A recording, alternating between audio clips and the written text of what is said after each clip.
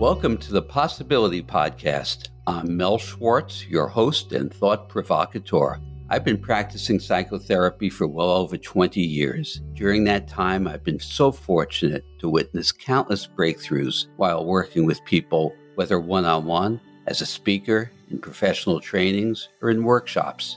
The insights that I've garnered have inspired me to write over 100 articles and several books, including the companion title to this podcast, The Possibility Principle, which you can find wherever books are sold. On this and every episode, I'll be introducing new ways of thinking, relating, and communicating to help you truly thrive in your life, to reach the possibilities that you may long for. Think of this as a new game plan for living. Thanks for enjoying my emerging community of possibility seekers, and I hope you enjoy the show.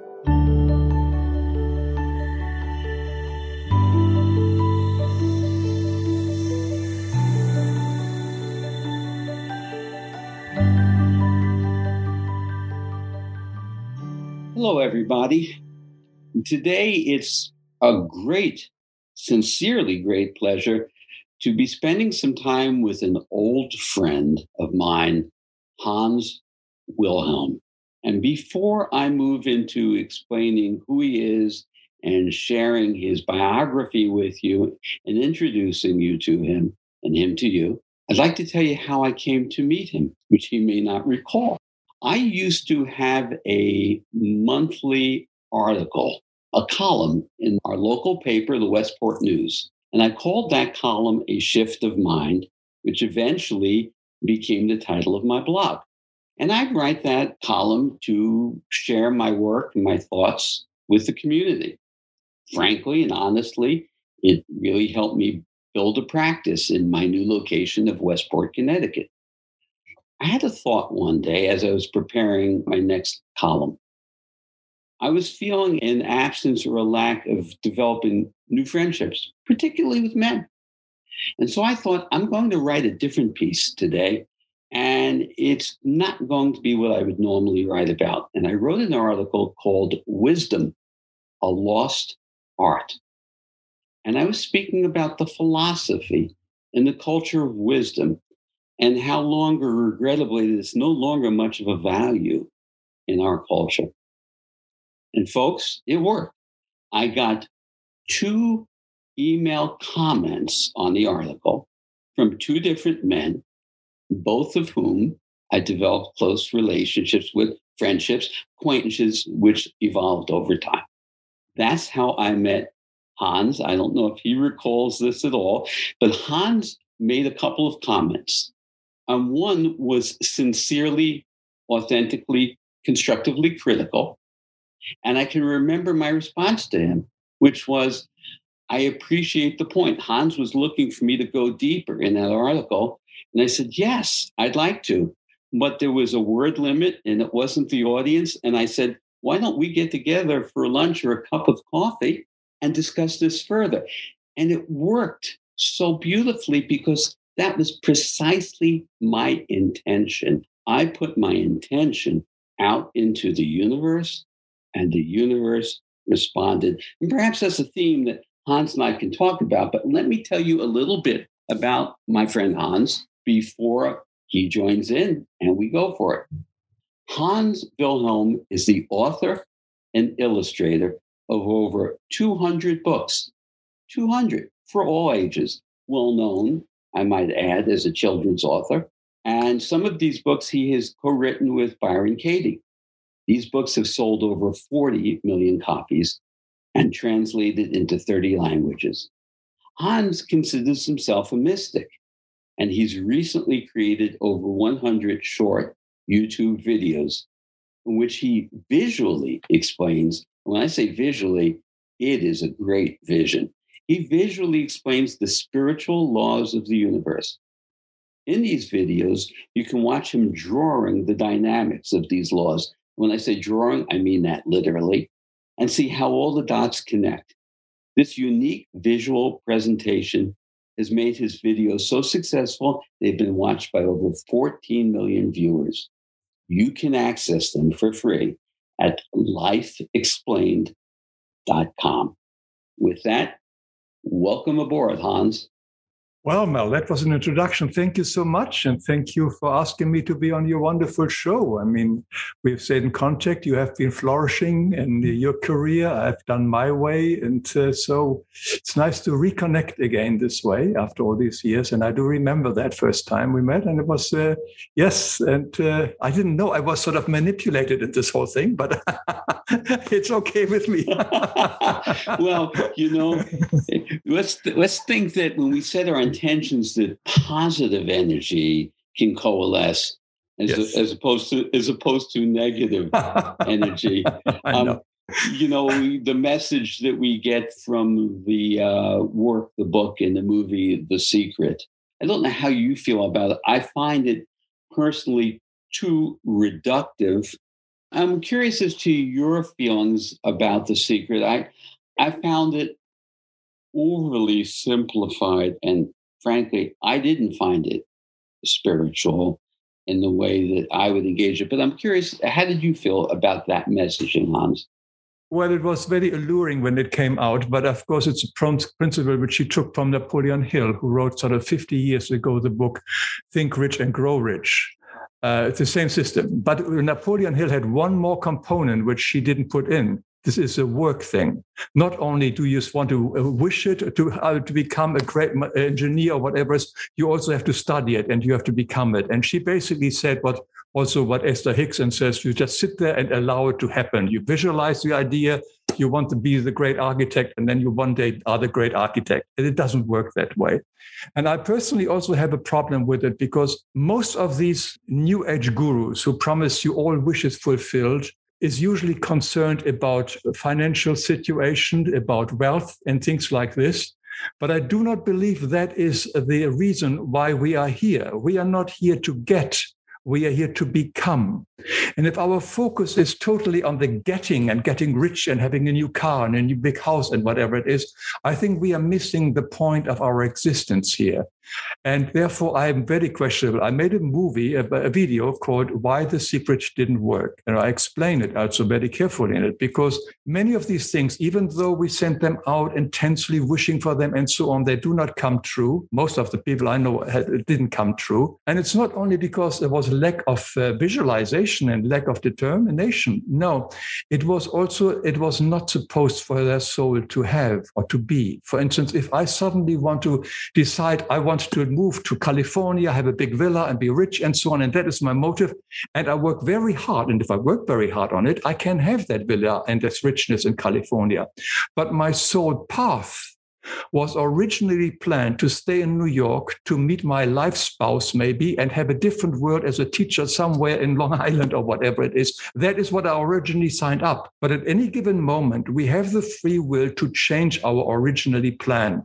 And when we go too much into the materialistic side, like getting more and etc., which is mostly from our ego wants that stuff. Once we follow too much our ego, we are deviating from our true path. And our true path is here to become, to learn, and to grow. That's the way I see it. So you raise a number of very interesting points. So I'm thinking we may have listeners who would say, okay, but there are people who work their goals tirelessly. And if their goal is to achieve great wealth and fortune, they may very well succeed in achieving that. Your point overarching that is that may miss the mark, or it does miss the mark of our greater purpose. So I'm assuming your position is achieving great wealth in and of itself is neither good nor bad. It's something that happens or doesn't happen, that we shouldn't set our goal on something that specific, but look at the larger engagement of our life. Why are we here? What is our meaning? And what is our purpose? And when we do that, that can help us facilitate whatever goals we do set up for ourselves. Yes, you're absolutely right. The moment we have got wealth, fame, and power as our goal, there is definitely a lack in us which we try to fill out with these substitutes. And that is definitely what I would say a deviation from our original path.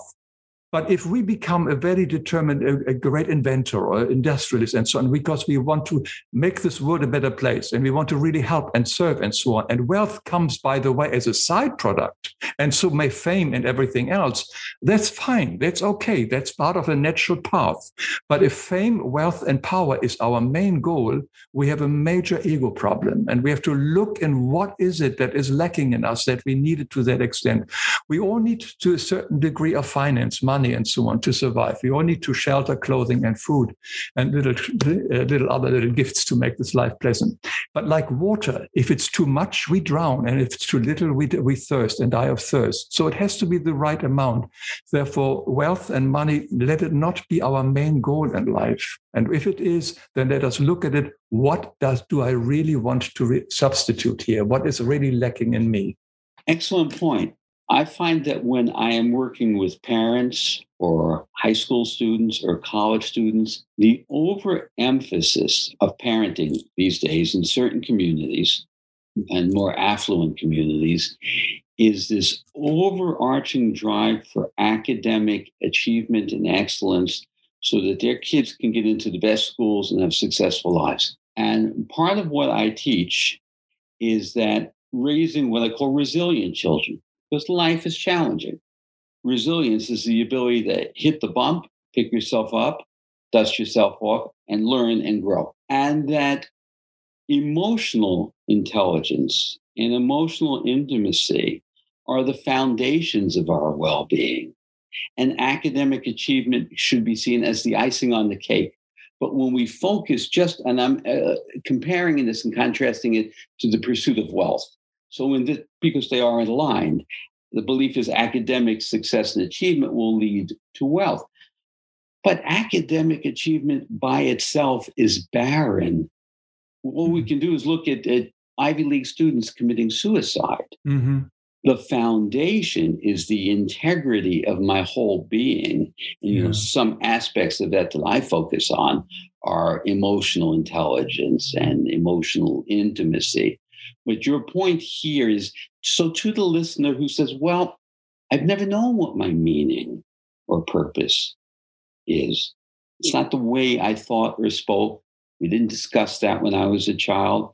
I'm lost. I don't know what that would be. What would your suggestion to that listener be, Hans? What is your most immediate problem right today in front of you? That is your purpose. Whatever is coming to you today, it may be an old situation which you haven't solved, whatever it is today, which upsets you, gets you out of balance, whatever it is, that is your purpose. The moment we want to think or imagine a big purpose, something grand to do my life, give my life meaning, it usually comes from our ego. Our ego wants to be somebody special and wants to have a special service and whatever it is. But that is very often not our purpose. Our true purpose is, that's why we are day after day after day, we are giving challenges for us to grow and to become really onto the highest vibration again. I made a video, of course, I come from the Christian mystical path, and make a video on this amazing Earth School where I show very briefly that we come here as a spiritual being for a very short time of an average of 25,000 days. So it's just nothing. And in this period, we are facing what we call our soul burden or karma from previous lifetimes that are now coming back to us as difficulties in our situation. We knew about this prior our incarnation. We agreed to this. We knew more or less how our life would be every time we incarnate here. It is as a riverbed. It's shown to us, but how we respond to every situation, that's where our free will comes in. So we are given this, we agreed to these situations, these difficulties, these challenges, which will make us more stronger, more purer, onto a higher vibration. So when we are here, this whole life comes into daily little parts. And every day we have got in our waking hours moments from moment to moment where we can actually feel in ourselves. You spoke about the emotional intelligence, where we can feel where there's something here. There's a phone call which upset me. That is the aunt which comes and pestering me. I have an argument with my wife, etc., etc. There's a horrible situation on the television screen which upsets me. And all these things, which are nothing but mirrors of myself, are things that are in me, they resonate in me, the law of projection. So whenever I see something in the outside world, somebody does something horrible to me, it says something horrible to me, and it does upset me, then I have to look at myself, what is it in me that is of same vibration? And I cannot change the outside world much, but I can always change myself. And so from day to day, the purpose of my life is from morning till evening to find out what is the thing which brings me out of balance, what is it, and look at it and recognize myself in this. And it's not the outside world. I'm never a victim. Anything happens here, not by accident. Everything is happening for me and not to me.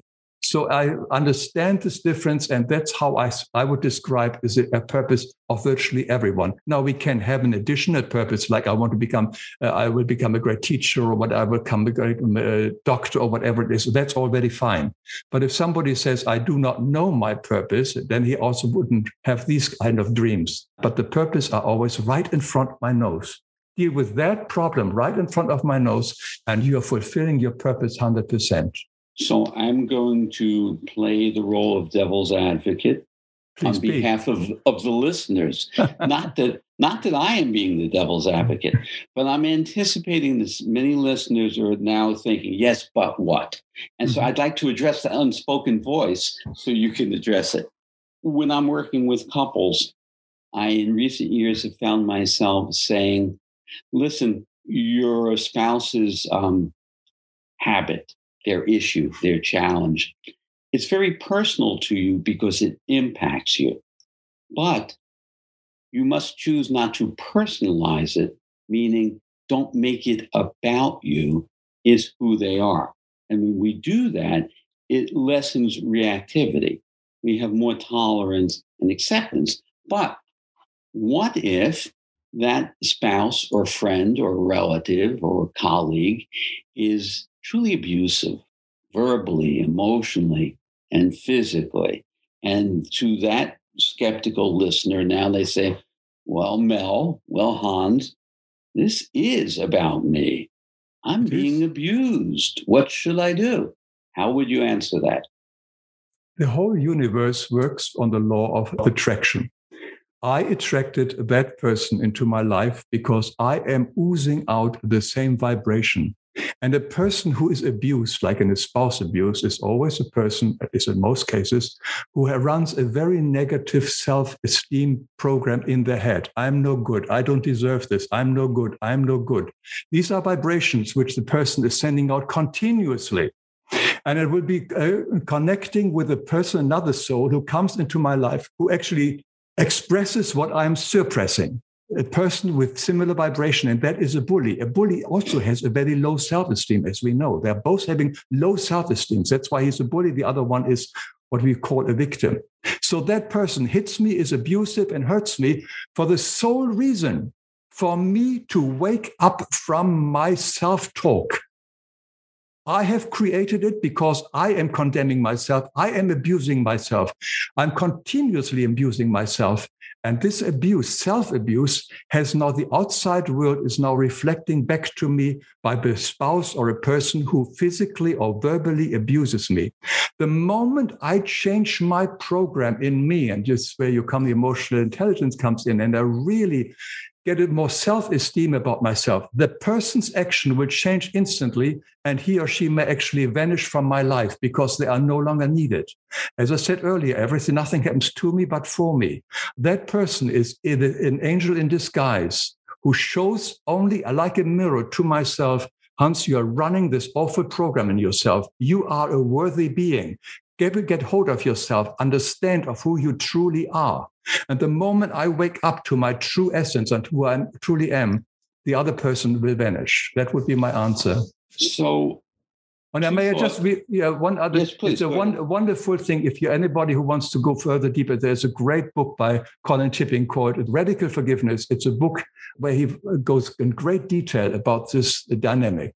Continue. Okay. I'm sorry. So 2 thoughts there. One, what you're referring to as law of attraction, or the distorted synergy between a bully and a person prone to being abused, brings me to quantum physics and the notion of complementarity. Complementarity is, simply put, We wouldn't have a concept of good if there wasn't a concept of bad. We wouldn't have a word night if there weren't day. The complementarities to create wholeness, we're of course going to have these opposing forces. So I agree with what you're saying to a large degree, which is somebody can say, I'm always being bullied. Well, of course, they are inviting in the energy of the bully. There is a distorted synergy there. Whereas I may say, boy, I don't recall ever being bullied. Is that just my good luck? Or is there something about my being that the bully picks up the signal that Mel is not somebody I can bully? And I think that's what you're really speaking to, isn't it, Hans? Yeah, that is. Although I may not totally agree with the idea of the complementary night and day thing, because they are both the same. The bully and the abused the bully is a person who has got a very low self-esteem. That's why he is bullying. Yeah. So they are equal. It's not one is the other positive or negative. They're both basically equal. They're only expressing their program differently, but they are basically on the same vibration, on the same frequency. So we can again look at that through quantum physics, which is known as entanglement. Mm-hmm. All right. So entanglement, for any of the listeners who are not familiar with my exploration of this, is that when two particles existed in an entangled state as one with an affinity to each other, and then they're removed by a great distance, no matter how great the distance, they're still operating as one. They have an impact on each other. And so that impact, that affinity with each other is a mutual expression. And I think that's what you're speaking about, that the energy of one and the energy of the other have become inseparable in a way. They co-join, don't they? Unless one of them starts changing and gets a self-esteem and respects themselves and loves themselves, then the moment the entanglement would be over. And by the way, the old adage of you can't change another person, well, it's true to a limited way. Because if you're in close relationship with the other, when you change yourself, that changes them. Yes. Because that's what I mean by inseparability, which is if I change, this is going to have an impact on the other person. They may leave my life, I may leave their life, or we may both co-evolve in a healthier way. But it's no longer a relationship predicated on fear. Yeah. And that may be the common denominator in the person willing to be bullied and in the bully. They're both orienting toward fear, aren't they? Yeah. You have so left us. Yeah, you can call it fear. So, Hans, for the listener, you spoke of incarnations. I have a similar point of view. I believe that our souls are eternal and that, in fact, we do incarnate. But for great numbers of listeners who don't believe in incarnation, reincarnation, or haven't explored it, can they still open to these principles and messages that you're sharing without having to believe in reincarnation? Most certainly. Most certainly. I mean, there's no need to understand reincarnation to be a good and healthy person. That's only something which you understand when you really study this a little bit more. But to be a healthy and a good, positive person is we have got basic rules. The basic rule of life is the golden rule. Do unto others as you want them to do, or do not do unto others what you don't want them to do. Well, if we would all live by this one simple golden rule, we don't have to believe in reincarnation. This world would be a paradise. Quite simple. This rule alone would do it. We also have the 10 Commandments very clearly. Don't cheat, don't lie, whatever it is. And we have got the Christian Sermon on the Mount, which goes a bit more in greater details. We have very straightforward rules. None of them mention reincarnation. If we live by this one law only or by the others, etc., so straightforward, uncomplicated, we can live a very healthy and a very rewarding life. So reincarnation is not necessary to believe in. Or to understand. My mother had a very simple adage, which I recall that she taught and shared with my brother and myself, which was, you don't need to sink to someone else's level. Just always operate out of your own integrity. Yeah. Be the best you can, which then is akin to the golden rule in a way, right? If you have a high standard, if you have a low standard, if you come from a family of of thieves and so on, yes, it depends on where you come from. But it is all very subjective. Yeah, I know what you mean. So we, living in this culture that we're in, particularly in the United States in these days and times, see this frightening move, not amongst everyone, but against significant numbers of people toward, I'm going to use the word greed. And by greed, I don't simply mean financial. Mm-hmm. I think that if someone asked me simply, what's the problem in the world today? Mm-hmm. I would say greed. And financial greed is just a part of that. Mm-hmm. Greed is a focus only on me. It comes from the illusion of separation.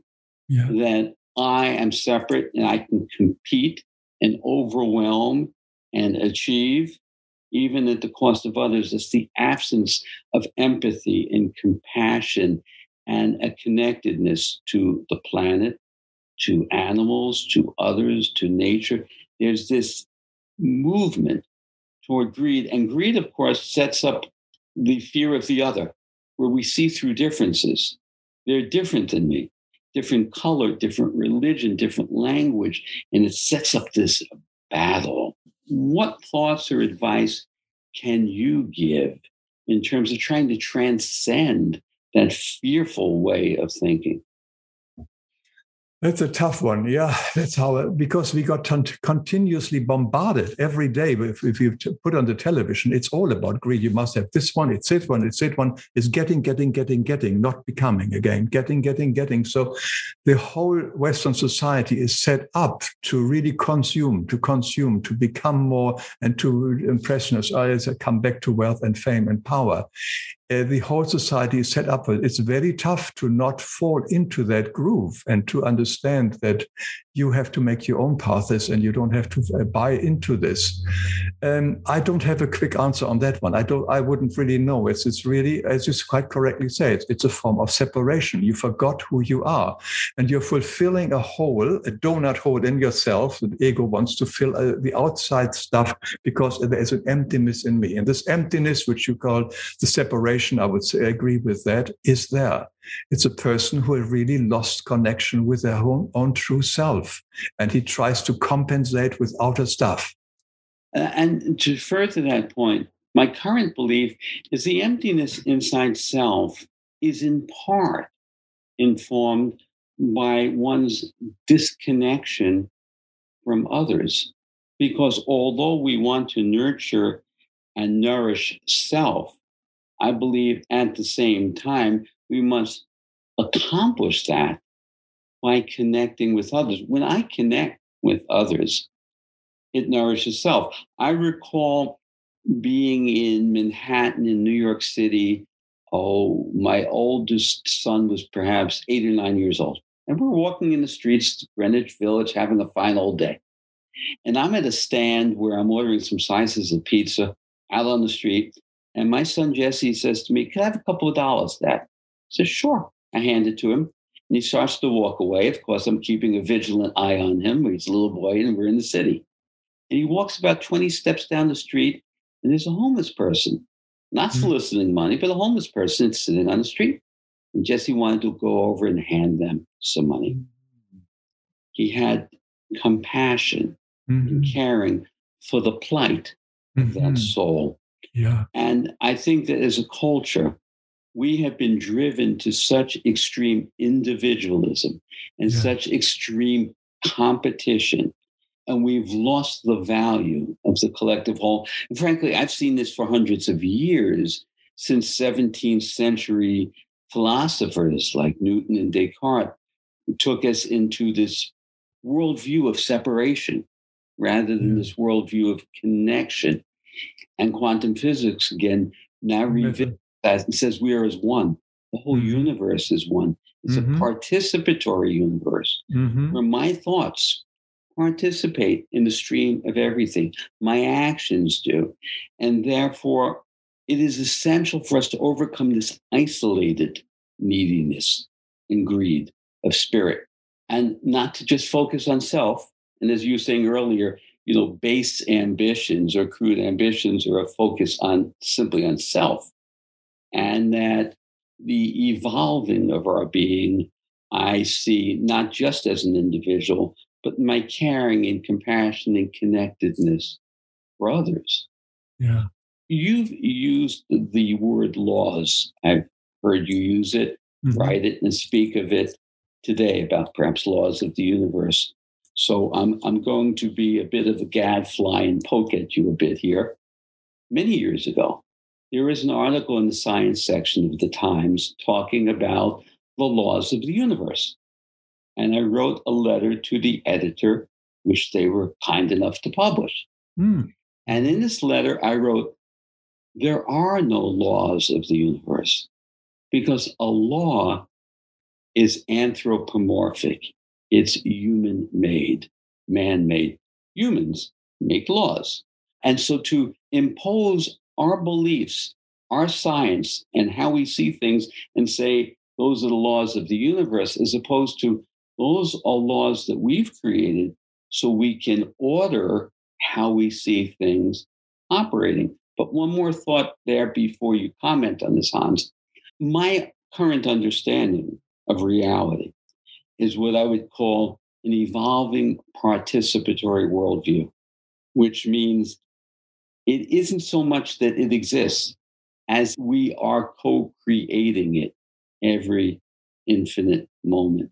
It is a participatory co-creation, so that the law of gravity became upended when Einstein was able to prove the theory of relativity, that what we call laws are our current understanding, but that we should allow for a future new perspective, which would then create a differentiation of what we call laws. So I'd love your thoughts on that.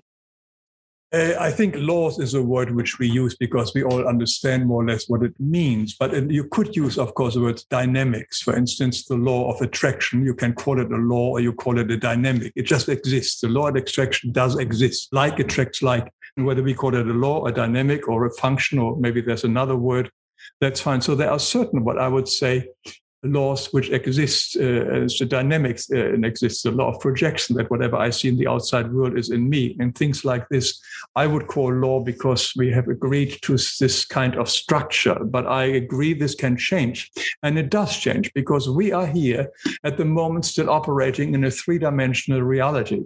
The absolute reality is at least 7-dimensional. And this is not for us to comprehend. That means the higher we go, we will explore different forms of dynamics. We can be laws and whatever. And yes, even with our growth here as a human race, we can explore more and more and find more dynamics as we go on, as we evolve. So it is an evolving thing, but I would say the higher, it is still a form of dynamic. Basically, is nothing else, as Einstein says, energy and vibration. Everything is energy and vibration. You are energy and vibration. I'm energy and vibration. The thing, the microphone, the telescope, the television set, is everything vibration. It's nothing else. And we are one certain vibration. We are a bundle of vibration. You are a bundle of vibration. And we interact through our vibrations with each other in this dimension as well as other dimension. But we have sort of now agreed to this. This is the planet Earth. This is matter. This is a tree, and well, etc. We communicate together, have agreed on this one. And the truth, it's all vibration and it is all consciousness. I think that's what Einstein did not mention, but it is all consciousness. It's not that we have consciousness or an animal or a person has consciousness. Everything is consciousness. And with this understanding, it's just consciousness and experiencing itself. But at the moment, we are here on a very, very, very low level. And we came here because we misused our self-will, our ego. Our ego became so strong that we worked against the highest vibration, which is love. And we worked against the love vibration. We made all our decisions You mentioned greed and so on. This is where our ego come in and brought us further away from the highest vibration. And now our job is basically to return back to the highest vibration, come back to love. And that is what I said earlier. This is our purpose every day, to return back to love, because love is our default setting. And the resistance toward that message and goal is in our training and in our education and the messages that we receive in our culture. Yes. Why do I say that? People are taught to act strong, emphasis on the word act. I will tell them acting strong is weak because you're acting. Why is it that people, perhaps men more than women, but women as well, are taught to hide their vulnerability? You see, that doesn't bring us into the energy of love or loving self. It operates from fear. So it's important to penetrate these cultural messages around self-esteem, which are false messages. See, the way as a culture we induce self-esteem, I see it as a misnomer. For me, self-esteem is how do I value myself? But you ask people, what would give you or your children self-esteem? And they speak of achievement, athleticism, popularity. I call that other esteem. So people learn to betray their authentic self to derive approval or to avoid disapproval. That's an abandonment of self. And as you speak of love energy, it's a betrayal that takes us away from harmony and love and builds what you're speaking of as ego. And for the listener, I'd just like to clarify something, which is I think people have a misunderstanding of firstly, ego is just a word. I don't believe it's a thing. All words just represent our concepts, folks. So it's important for us not to conclude the word as an actual thing. But the way we're using ego is people will say, and at the risk of getting political here, but I will, people will say Donald Trump had a large ego. I said, no. Donald Trump had the most fragile ego imaginable. A healthy ego, an intact ego, has no need for anger, for bragging, for billion likes on the website, for grandiosity. Arrogance is a sign of a fragile ego. So as a culture, it is so important for us to begin to teach that embracing vulnerabilities, being open to sharing your insecurities and self-doubts and fears, and not worrying what others think about you. Where do you see that in our culture promoted? I agree with you totally. Where do you see it? I don't.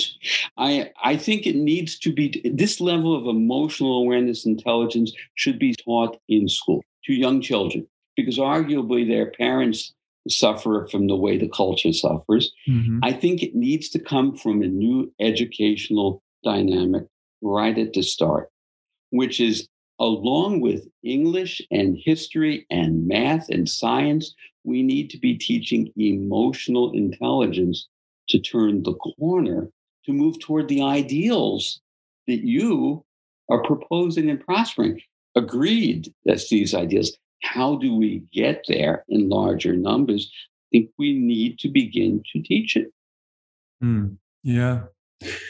Well, but if the kid comes home and sees parents very much in their greed mode or whatever growth is, a selfish growth, then all the teaching at school doesn't help much. It can open a little bit, but it takes very little. Eventually, the kids basically copy their parents if it comes. Well, imagine this. Imagine a dad, I'm going to be stereotypical here, gender, saying to his son, don't cry, you got to be a man.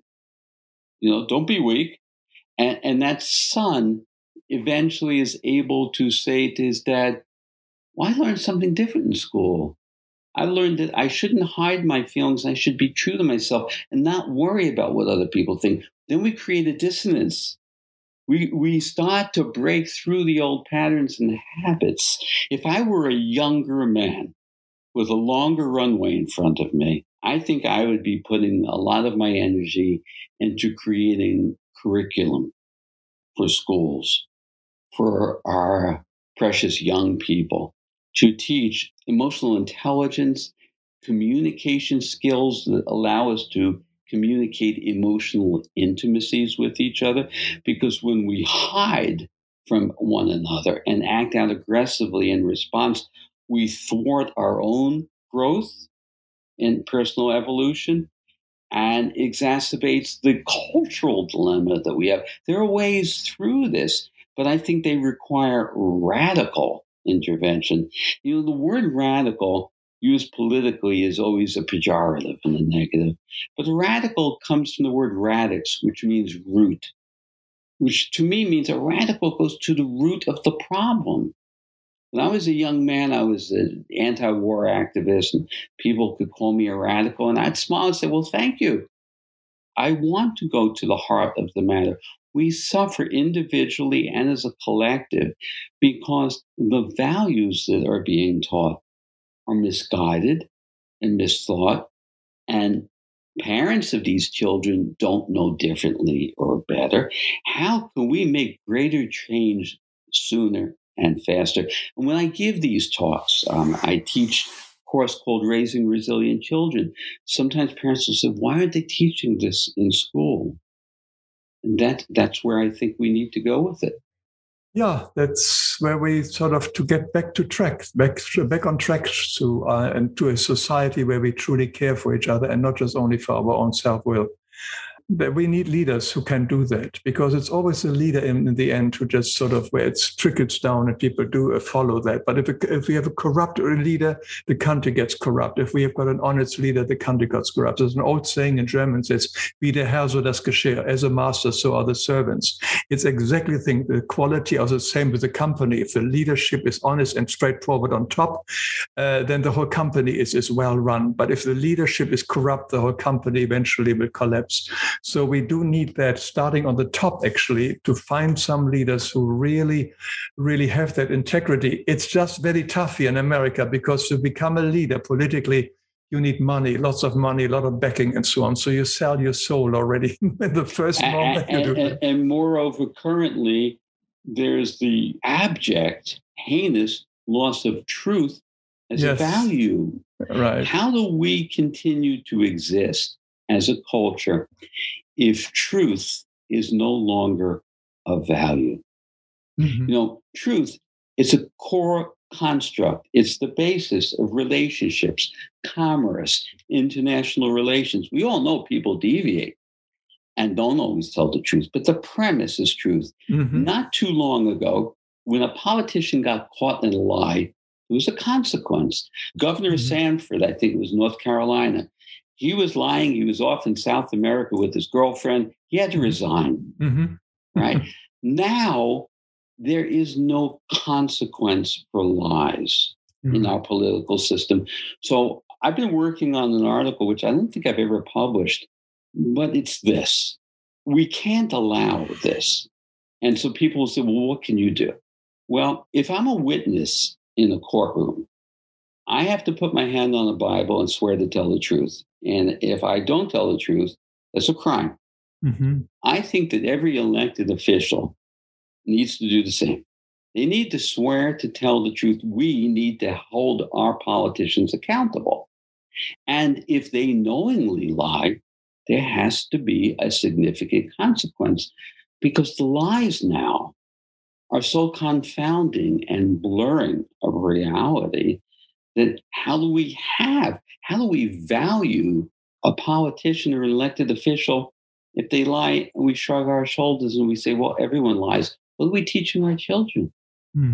I don't know how that's coming back. It's set up on purpose, this financial election situation here. We have to send hundreds of billions of dollars for election, which other countries don't have. It makes it much more easier for a halfway decent or honest person to become elected in European countries or Canada than here in America, because you immediately have to sell yourself to the money and to the people who are backing you, to the lobbyists. Which I would agree is another enormous problem. But that's been a problem forever in American politics. That's gone worse. It's right, gone worse. Yes, it has, especially since the Supreme Court ruling, Citizens United. But this piece about no consequences for lying, fake realities, this is something rather altogether new.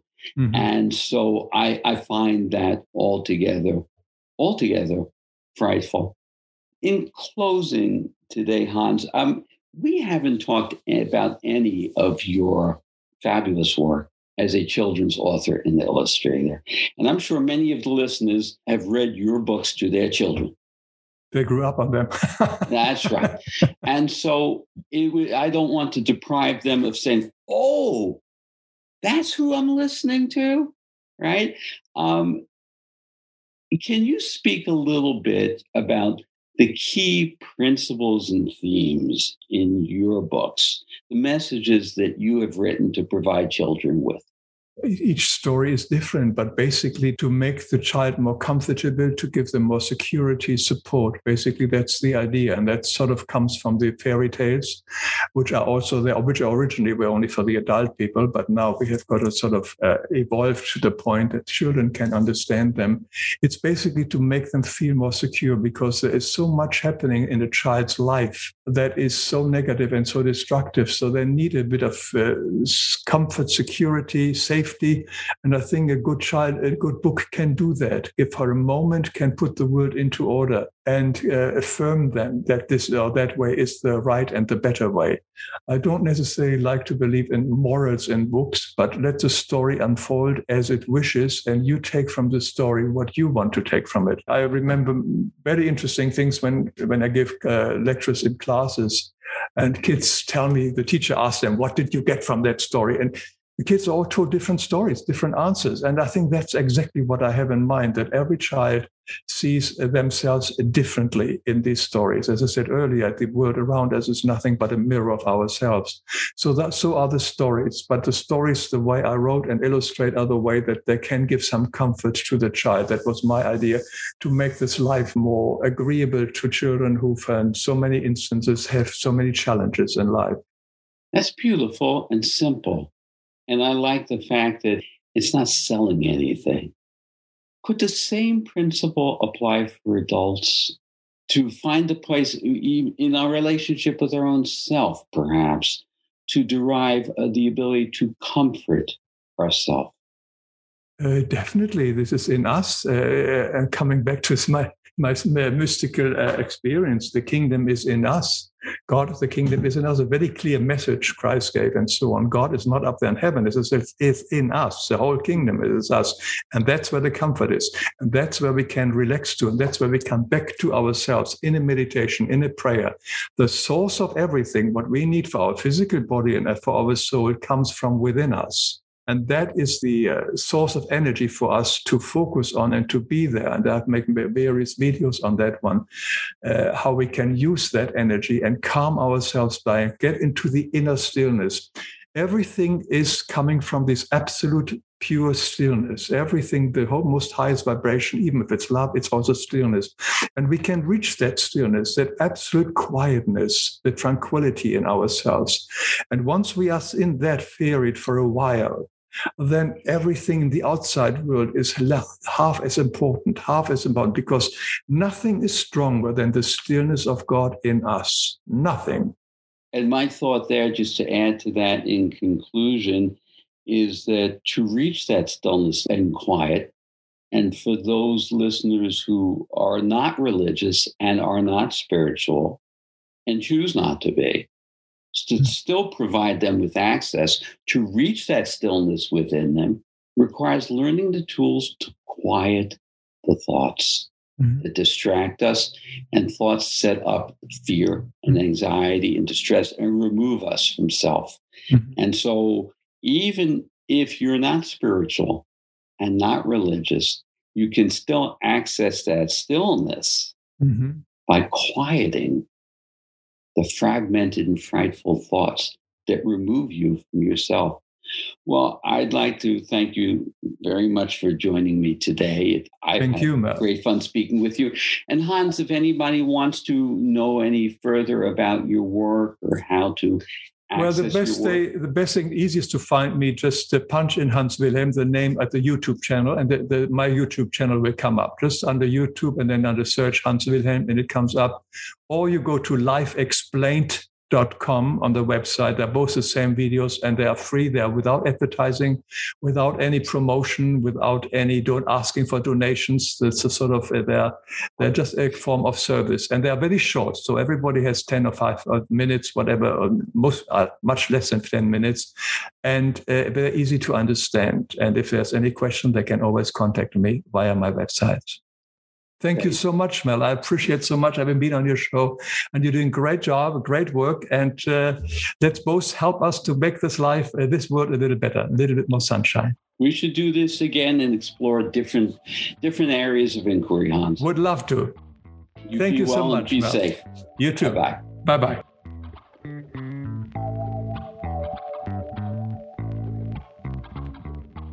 I hope you enjoyed this episode of the Possibility Podcast with me, Mel Schwartz. To learn more about this topic and related subjects, please be sure to check out The Possibility Principle, my book, at thepossibilityprinciple.com. I always welcome and look forward to your feedback. Please leave a comment at the show notes for this episode at melschwartz.com/podcast, or simply send me an email at mel@melschwartz.com. You can also use that email address if you'd like to be a caller on a future show and have a topic you'd like me to discuss. If you never want to miss an episode, find The Possibility Principle in Apple Podcasts or wherever you listen, and be sure to hit that subscribe button. You'll get new episodes as soon as they are released. And if you know anyone who might benefit from The Possibility Podcast, please tell them about the show. Thank you for listening, and until next time, have a great day and keep summoning up those new possibilities.